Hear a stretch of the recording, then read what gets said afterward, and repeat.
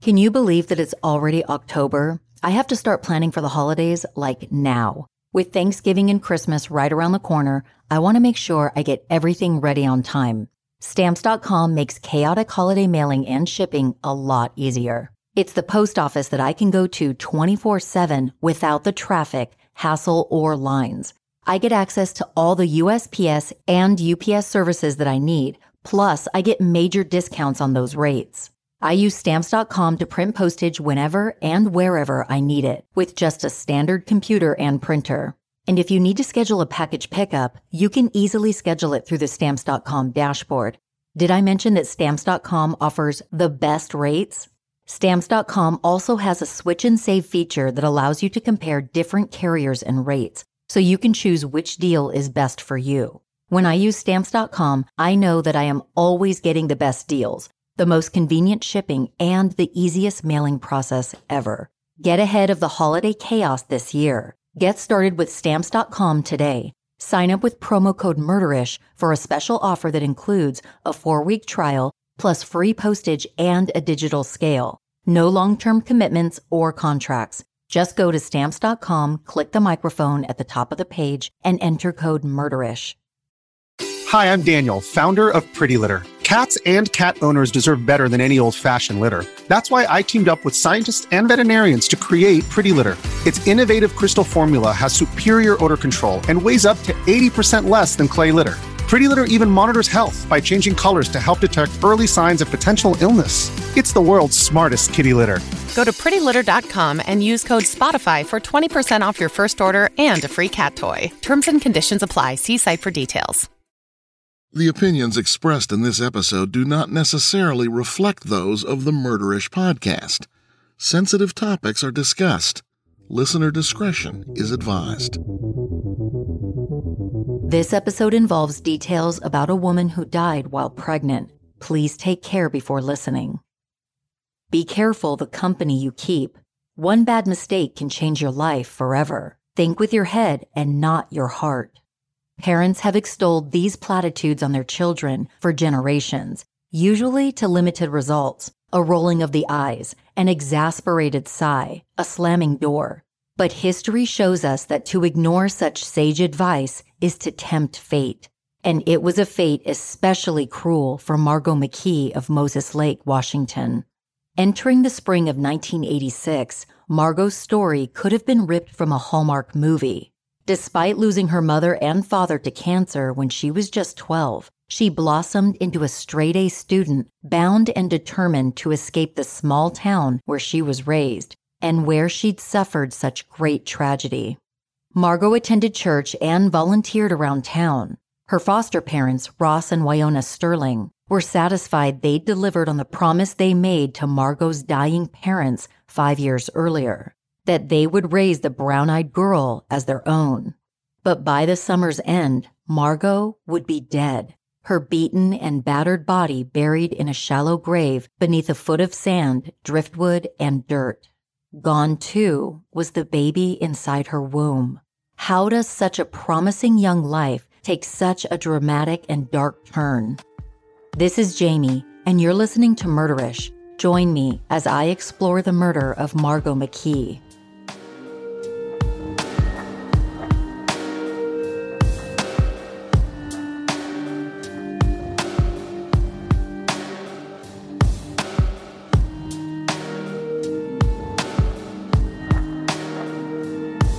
Moses Lake in central Washington state is a place made possible by equal parts American ingenuity and American colonialism. Controlled for generations by the Columbia Band of Indians who camped along the lake's shores, collecting roots and the eggs of waterfowl. The arrival of white settlers in the mid-1800s via the Oregon Trail set up an inevitable clash over property and water rights. Before long, traditional native lands gave way to range for livestock, which in turn was replaced with a patchwork of orchards and barns. The town took its name from Chief Moses, a fierce warrior who tried unsuccessfully to keep the Columbia River Valley in native hands. Born in 1829, Moses was present in 1855 at the Stephen Council, when Native tribes ceded the rights to practically all of central Washington in exchange for 2 relatively small reservations near the Canadian border.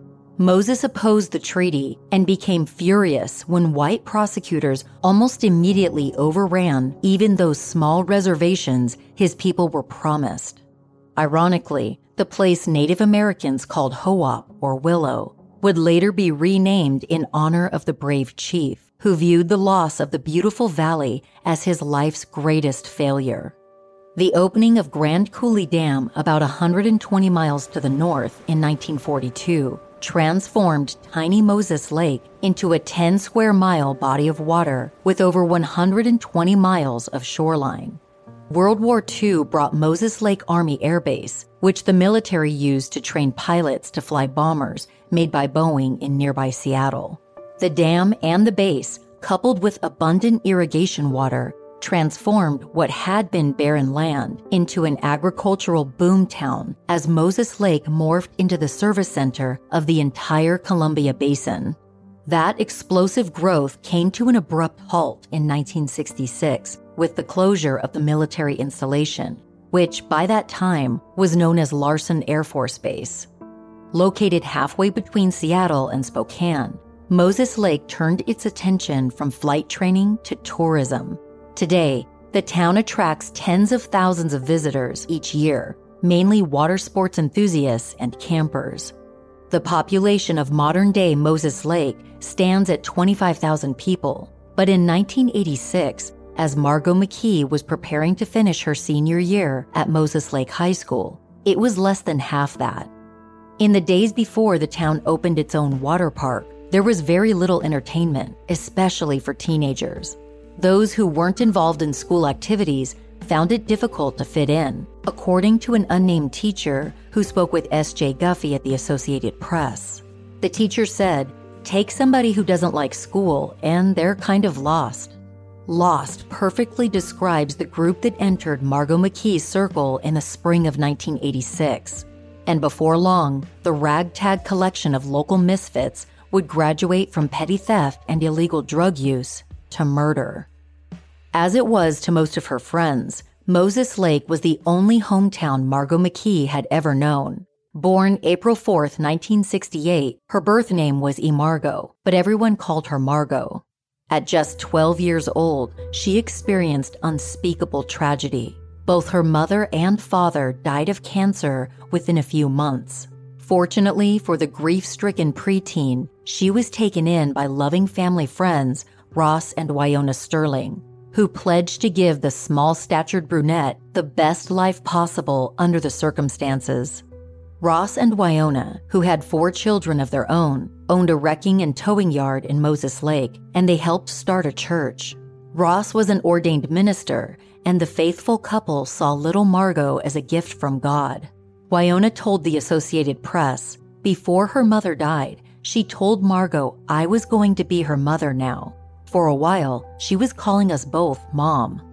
A religious family, the Sterlings hung Bible verses throughout their small home on the eastern side of the lake. Among them, Proverbs 22, chapter 6, which reads, "Train up a child in the way he should go, and when he is old, he will not depart from it." For many years, Margot did not depart from the biblical training the Sterlings provided. Rather than use the loss of her parents as an excuse to abandon her future, Margot did just the opposite, throwing herself into books, school, and church, anything that would lead her on a path away from tiny Moses Lake. Receiving stellar marks in class and staying out of trouble, she seemed destined to attend a university. But after hearing an Army recruiter speak at school during her junior year, Margot decided she wanted to serve her country first. She signed up for the delayed entry program, pledging to enlist as soon as she graduated. Surprised by her decision, the Sterlings nevertheless refused to stand in the way of their foster daughter's dreams, coming to grips with the fact that she wouldn't be under their protective wings forever. Only that day would come far sooner than they expected. In March of 1986, Wyona Sterling returned home from having kidney surgery to find Margot was gone. 17 by that time, Margot had decided to move out on her own, securing an apartment while she was still a senior in high school. On the occasion of her 18th birthday, just a few weeks later, Margot came into what was at that time a healthy sum of money, around $10,000, that was left in trust by her parents. It would turn out to be a decision they'd regret from beyond the grave. Margot originally moved into the small second-story apartment with a girl she knew from high school who had a car. But after only a few days, the girl's mother came to get her, telling her she was way too young to be living on her own, leaving Margot with no form of transportation. On one particular evening, while she was hanging out on the balcony alone, Margot caught the attention of a passerby, a slightly older man with scraggly blonde hair, who was on his way to a nearby party. He beckoned Margot to join him, but she turned him down. He wouldn't take no for an answer, and when Margot refused to relent, the pair ended up talking together for hours on the balcony. The young man was 21-year-old Jerry McKee. Their chance encounter was about to lead Margot down a dark, destructive, and ultimately deadly path. By all accounts, it was love at first sight.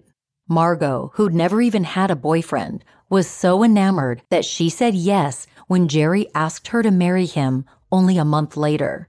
While it's unknown whether Jerry's feelings for Margot were genuine, he was aware of her impending payday when the two got married just 10 weeks after they met outside of her apartment. Margot's downward spiral had begun, and it was about to pick up at a breakneck pace. The inexperienced teenager made a bad decision to marry a high school dropout she barely knew, and even worse, by agreeing to buy a car, skip school, and take off on a honeymoon trip with Jerry and two of his friends. What was originally intended to be a week-long jaunt to Reno, Nevada, turned into a 30-day road trip that took the group as far away as Tijuana, Mexico, with stops in Las Vegas and Anaheim to visit Disneyland in between. According to an article in the Spokesman Review, by the time Margot returned, she'd been absent from school for a month and spent the bulk of her $10,000 inheritance on extravagances like a $200 a night suite at the MGM Grand Hotel on the Vegas Strip. Exhausted but determined to finish school, Margot showed up for class the next day, only to be told by the principal she wasn't welcome to return. On the eve of graduation, a milestone she'd been dreaming about since her parents died 6 years earlier, Margot McKee, the girl who never missed class, who studied hard and always tried her best, was expelled for excessive absences. Worse, the Army no longer wanted her because she didn't have a high school diploma. Margot's stunning downward spiral shocked everyone who knew her, not the least of which her foster parents, who'd soon learn she was pregnant with Jerry McKee's baby. It was almost impossible to fathom. Ross Sterling said to the Associated Press, "It shows what can happen when a kid gets mixed up with the wrong people." But things were about to get even worse for Margot McKee.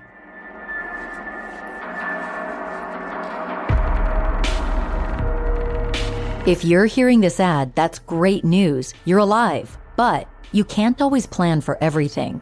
There's one thing that we can all plan on, and that's where Ethos Life Insurance comes in. Studies show that people think life insurance is 3 times more expensive than it actually is. But with Ethos, plans can be as low as $10 per month. Ethos offers an online application that only takes minutes. With their 100% online process, Ethos doesn't require any medical exams, only a few easy health questions. They offer competitive rates from top-rated carriers, making Ethos both affordable and convenient. My family means the world to me. I want to make sure they're protected should something happen to me. With their helpful online experts, you'll go through the life insurance process with ease and peace of mind. Join the thousands of satisfied families protected with help from Ethos who'd given the company high ratings and reviews on Google. Every year you wait, life insurance premiums increase by 8 to 10%. Get a free personalized quote at ethoslife.com/murderish. Spelled ETHOS life.com/murderish. Go to ethoslife.com/murderish to get your free life insurance quote today. Ethos Technologies, Inc. operates in California as Ethos Life Insurance Services, not available in all states, and prices subject to underwriting and certain health questions. Shout out to Astapro for sponsoring this episode and providing us with free samples. Nothing is more annoying than having an exciting day planned only to wake up to bad allergies. First world problems, I know, but sometimes allergies ruin my entire day. If you suffer from allergies, I know you understand my struggle. No one wants to go through the day sounding like they're talking underwater. Luckily, we have Astapro. Astapro is a first-of-its-kind nasal allergy spray. It is the fastest 24-hour over-the-counter allergy spray. It starts working in 30 minutes, while other allergy sprays take hours. Astapro is the first and only 24-hour steroid-free allergy spray. Astapro delivers full prescription-strength indoor and outdoor allergy relief from nasal congestion, runny and itchy nose, and sneezing. Between my daughter's school events, Zoom meetings, and podcast recording sessions, I don't have time to deal with allergy issues. And who wants to listen to a podcast when I sound like this? Luckily, you don't have to, because I use Astapro for quick and effective relief. You're welcome. Get fast-acting nasal allergy symptom relief with Astapro. Go to astaproallergy.com for a discount so you can Astapro and go today. ASTEPRO allergy.com. Astapro and go. Use as directed for relief of nasal congestion, runny nose, sneezing, and itchy nose due to allergies. With only a couple $1,000s of Margot's inheritance left to their names, Margot and Jerry moved into a one-bedroom apartment where Margot thought they would start their family. But life with Jerry was not at all how she pictured it. Within a few days, they were joined in the tiny apartment by two runaways, Beth Massey, 15, and Nancy Hughes, 16, as well as Nancy's boyfriend, Jeffrey Floda, 19. Last came long-haired and mustached Stephen Welchel, who was known around town as someone to be feared. A self-proclaimed mystic who had moved to the Pacific Northwest from California, the 20-year-old bragged, according to an article in the Walla Walla Union Bulletin, that he was a high priest of Satan who'd killed over 60 people on behalf of the mafia. Now he was Margot's roommate. Welchel, prosecutors later said at trial, lied to scare and impress his followers, people like Jerry McKee and Jeffrey Floda, who immediately fell under his spell. Welchel asked to go by the name Jimmy Shadowlord and told the group he had the powers to bring suffering to anyone who dared defy him. It didn't take long for the relationship between Margot and Jerry to devolve into near-constant fighting. Overwhelmed with regret for having let her dream of a better life slip through her fingers, Margot took her frustrations out on Jerry, an easy target, for spending too much time with his friends and not enough time caring for his pregnant wife. Cramped in a one-bedroom apartment with 5 people, all of whom she barely knew, Margot felt her privacy had been completely invaded. She didn't like Beth or Nancy's boyfriend, Jeffrey Floda, and she really didn't like Welchel, whom she saw as a braggart and bad influence on her husband. Meanwhile, the constant arguing between Margot and Jerry began to wear on the roommates, who'd regularly become the focus of Margot's anger. According to the AP at trial, Beth Massey said about Margot, she was so whiny all the time. Welchel, who was particularly bothered by Margot's constant badgering, began to play the role of satanic priest again. According to testimony at trial, he told the group there was a link that had to be busted, and they needed to perform a ceremony at the lake to fix it. What he really meant, it was time for Margot McKee to go. Their motive was frighteningly basic. Margot McKee annoyed them, and they wanted to take whatever money she had left. Upset as she was over the situation, Margot tried to remain positive. She was actually looking forward to a trip to California that she and Jerry had been planning to take the next month in search of a fresh start before the baby arrived. It would later be debated at trial who first suggested that harm should come to Margot. Stephen said it was Jerry McKee who approached him about wanting to kill his nagging wife while they were on the road to California, with Jerry saying he wanted her dead, but that he didn't think he could commit the act himself. Jerry and Jeffrey Flota, however, pointed the finger at Stephen Welchel, whom they described as an evil force with the power to control others and a thirst for blood. On the evening of September 26th, there was another fight at the apartment, this time between Margot, Nancy, and Stephen. Margot and Jerry left the apartment to cool off, and upon their return, Margot even apologized, as reported by the Spokesman Review. But it was too late for Stephen Welchel, who'd allegedly told Jerry, "Tonight's the night." Before dawn the next morning, the six of them set out from the apartment on foot, under the cover of darkness, for the shores of Moses Lake, just a short distance away. They arrived around 3 a.m., September 27th. With only the harvest moon to light their path, the group made their way to a part of the lake known as Airman's Beach. Stephen and Jeffrey each carried a reinforced table leg with black electrical tape wrapped around the top.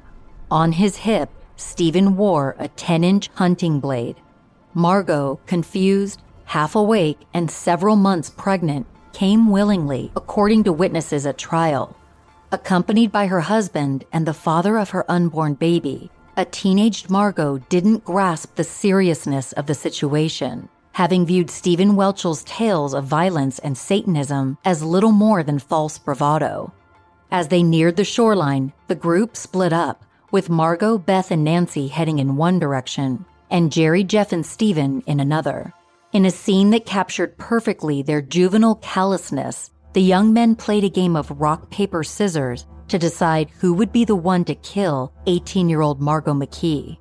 Jeffrey won the game, but said he couldn't bring himself to do it. Disgusted, Stephen Welchel volunteered to do the job instead. After rendezvousing back on the beach, Stephen ordered the group to form a circle and join hands for a special satanic ritual. Annoyed and tired, but hopeful that if she just went along, it would all be over soon, Margot locked fingers with Beth and Nancy and waited for their ringmaster to give his next order. It never came.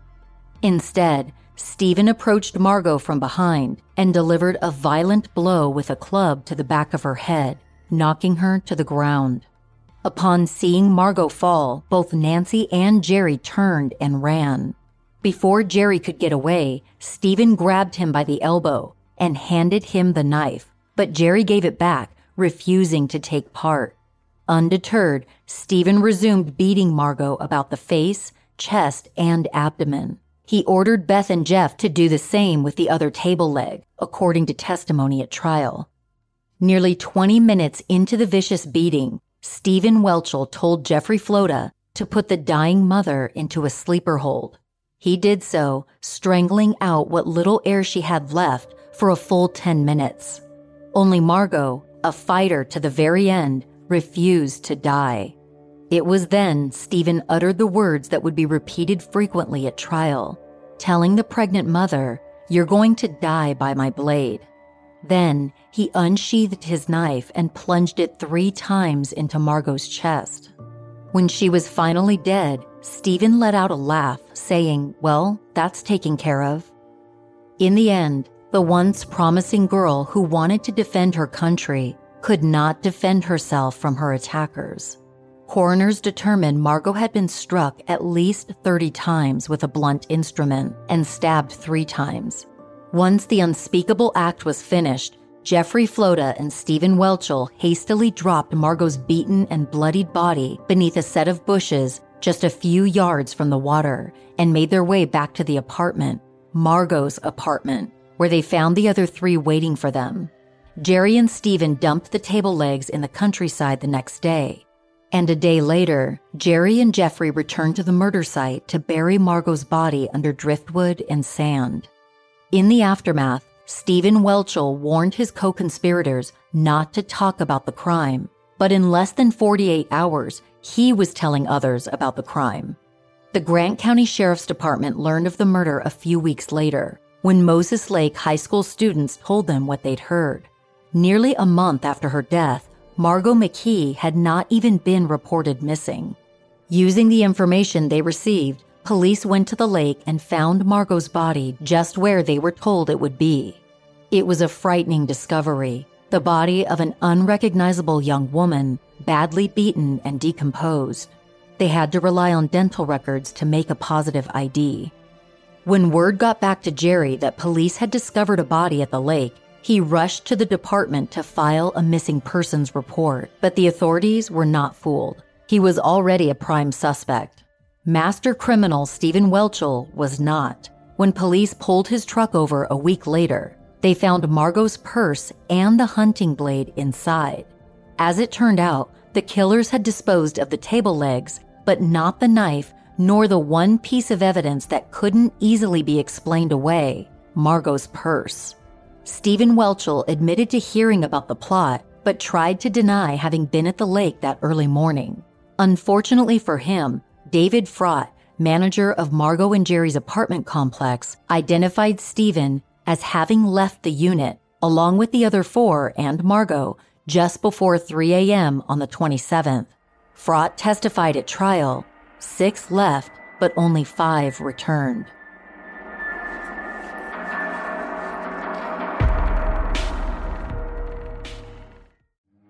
In return for their testimony against Stephen Welchel, Jeffrey Floda, Jerry McKee, Beth Massey, and Nancy Hughes were tried in juvenile court. Jeffrey and Jerry pleaded guilty to first-degree murder by complicity, Beth and Nancy to first-degree rendering of criminal assistance. The trials of Welchel, Floda, and McKee, with their underpinnings of satanic rituals and mysticism, drew national attention. After an autopsy confirmed that Margot was pregnant, all 3 men faced an additional charge of manslaughter of an unborn baby, on top of the charge of first-degree murder. At their attorney's request, Jeffrey Floda and Jerry McKee were tried separately from Stephen Welchel, a decision that would later be called into question. According to the AP, on the stand, Nancy Hughes told jurors that she'd heard a conversation between Stephen and Jerry 2 weeks before the killing, during which Stephen told Jerry he would kill Margot on the way to California. Nancy testified, "He's like, tell you what, I'll kill her on the way out. Don't worry about it, I got you covered." Beth Massey implicated Jerry McKee on the stand. According to the AP, she said, he was still mad at Margot and he was going to kill her. Steve had asked Jerry if tonight was the night and Jerry said yes. Though difficult to hear, prosecutors wanted the jury to understand how badly Margot suffered the night she died. Nancy testified that during the beating, Margot McKee had called out to God to make Satan stop because Stephen had convinced her that he was the devil himself. Nancy also turned against her former friend, Beth Massey, telling the jury, according to the AP, that Beth told her that after she hit Margot once, she couldn't stop. At trial, the jury learned about Margot's past, about her dreams for the future, about how things had fallen apart after she and Jerry were married. Yet despite all their troubles, Margot had held on to hope that things could get better, maybe because that's all she knew. According to the Spokesman Review, a classmate cleaning out her high school locker a few days after Margot's body was found discovered heartbreaking reminders of how innocent and kind Margot was. The classmate discovered notes that Margot had written to her foster mother, Wyona Sterling, promising to make her proud. The classmate also found a note with a list containing all the things that Margot could do so that she and Jerry wouldn't fight. On January 31st, 1987, a jury found Jerry McKee and Jeffrey Floda guilty of first-degree murder, the deliberations lasting a little over 10.5 hours, according to reporting by the Walla Walla Union Bulletin. The Bulletin reported that in his closing arguments, Grant County prosecutor Paul Clayson told the jury that Margot McKee was a rose surrounded by noxious weeds. Jerry McKee and Jeffrey Floda, ages 21 and 19, received the minimum recommended sentence for first-degree murder under the state's Sentencing Reform Act, just 20 years. Prosecutor Clayson had asked for 28. As for Stephen Welchel, he was tried at the same time in Seattle, having been granted a motion for change of venue based on all the negative news coverage around the case. Invoking their constitutional rights against self-incrimination, Jeffrey Floda and Jerry McKee refused to testify against Welchel. McKee, his attorney said, didn't want to appear at Welchel's trial because he was concerned about going to prison as a snitch. But their voices were still present at trial courtesy of tape-recorded statements made to law enforcement before the proceedings began. A motion to deem the tapes as inadmissible was denied by the judge. Despite almost no physical evidence tying Welchel to Margot McKee, her blood was never found on Welchel or any of his possessions. The state of Washington came to trial with a mountain of circumstantial proof. Beyond the audio tapes of Flota and Jerry McKee and the testimony of the two former runaways, prosecutors had a series of witnesses who testified to having heard Stephen Welchel admit to the crime, the victim of his own hubris. One witness, a friend of Welchel's, told the jury that Welchel told him he killed Margot because she was a nag. According to the Spokesman Review, another witness said, "He told me that he had killed somebody and that he would do it again for a friend, and asked me if I was a friend." Stephen Welchel took the stand and tried to pin the murder on his co-defendants, saying he only helped in trying to cover up the crime after the fact, once Jerry and Jeff confessed to what they'd done. The Walla Walla Union Bulletin reported that Welchel spoke in a mostly expressionless, even voice while on the stand. Welchel even suggested that Margot had a hand in her own demise, telling the jury about a fight she and Jerry had the night of her death. According to the Union Bulletin, Welchel testified she hauled off and slapped Jerry. Jerry was very angry because she had never struck him before. The night of September 27th, Welchel testified that he was back at the apartment drinking with McKee and Flota when they told him what had happened. The Union Bulletin reported he said McKee told him that Margot McKee and Hughes exchanged words and got into a slugfest, then took a walk to cool their tempers, with Flota and Massey grabbing clubs made from table legs because it was unsafe in the neighborhood. But the jury were not buying it. In a last-ditch effort to save their then 20-year-old son, Welchel's parents testified that he was at home at the time that Margot was being killed, testimony that was effectively rebutted by Beth Massey's mother, who told the jury how she'd gone to Stephen Welchel's house the day of the crime looking for her daughter, only to be told that Stephen had not been home all night. It was all the jury needed to hear. In June of 1987, after 4 days of deliberation, a jury convicted Welchel of first-degree murder in the death of Margot McKee. At sentencing, Welchel was allowed to address the court. His statement went on for nearly an hour. In a rambling soliloquy, the one they called Shadow Lord maintained his innocence, accepting responsibility for helping to cover up the crime, but insisting he wasn't there when Margot was murdered. The real killers, said Welchel, were Jerry McKee and Beth Massey. According to the Spokesman Review, Welchel said, "Law enforcement has wanted me and my family out of this county for some time." He concluded by saying, "I'm afraid now that I've said these things, I will not see my appeal." A judge sentenced Welchel to 28 years in prison, calling what he did senseless and cruel, but he said he couldn't find a compelling reason to go beyond the standard sentencing range. Stephen Welchel made good on his promise to the judge, filing an appeal almost immediately based on several constitutional arguments, the most significant of which was the admission of taped statements from Jeffrey Flota and Jerry McKee, which his attorneys argued should have been disallowed on account the pair were co-defendants and stood to benefit from pinning the blame on Welchel. They also argued Welchel did not get to exercise his constitutional right to confront his accusers because Jerry McKee and Flota had refused to testify. A lower court rejected the appeal. Welchel appealed that decision to the Washington Supreme Court, which granted him a review on the issue of whether the tape-recorded statements should have been allowed under the Confrontation Clause of the Sixth Amendment. The state Supreme Court again found for the prosecution, deciding the tapes were wrongly admitted, but that they had little to do with the final outcome because of overwhelming, untainted evidence of the defendant's guilt presented at trial. In his last stop before the U.S. Supreme Court, Welchel took his case to the 9th District Court of Appeals, which found in his favor, ruling that the tapes had a substantial and injurious effect on the influence of the jury. In 1998, after almost 11 years behind bars, Stephen Welchel was granted a new trial. U.S. District Judge Robert Whaley made the order on the basis that Welchel had not been allowed to confront his co-defendants. Whaley said McKee and Flota had a strong incentive to misrepresent their role in the murder and shift the blame. But before a new trial could be held, the state offered Welchel a deal: make an Alford plea and be allowed to walk free. An Alford plea meant that Welchel would formally plead guilty while not admitting guilt. In June of 2002, Stephen Welchel, now 35, was released from prison after spending 15 years behind bars.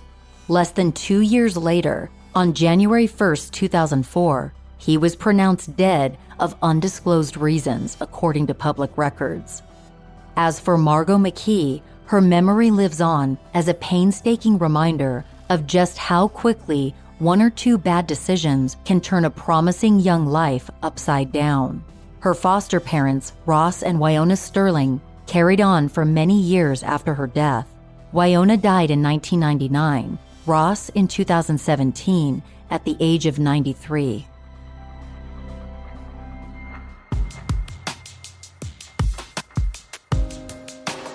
Thank you for joining me on this episode. Don't forget to check out my newly revamped and upgraded Patreon perks. Murderish Behind the Mic Patreon membership is a great option for those who've listened to every episode of Murderish and don't want to wait for the next one to drop, because bonus, ad-free episodes are just one of the perks available for Murderish Behind the Mic patrons. Other perks include exclusive behind-the-scenes content from inside my podcast studio, live virtual meet and greets, ad-free episodes with bloopers, and merch packages. To sign up for Murderish Behind the Mic, visit murderish.com or just go to patreon.com and search for Murderish there. Make sure you're subscribed to my other podcast, Dirty Money Moves: Women in White Collar Crime. The podcast follows my investigation of a woman I met a few years ago, a woman who turned out to be a prolific scam artist. It's a wild story that even has ties to the Michael Jackson scandal. You can subscribe to Dirty Money Moves wherever you're listening right now. There are quite a few episodes for you to binge. Do me the biggest favor and tell your friends about Murderish and leave the show a positive rating and review in any podcast app. To show your support, you can also just wear a Murderish t-shirt while you're out and about. And trust me, it's a great conversation starter. Go to murderish.com to buy t-shirts, bags, coffee mugs, and so much more. Follow Murderish on Instagram and TikTok at Murderish Podcast. I've been doing a lot of fun videos there. Murderish sound design and audio editing is by Justin Hellstrom. Some of the music was composed by Nico Vitisse of We Talk of Dreams. This episode was researched and written by Kay Brandt. For a list of sources used for this episode, visit murderish.com. As always, Ishers, thank you for joining me on another episode of Murderish. And remember, listening to this podcast doesn't make you a murderer. It just means you're murder-ish.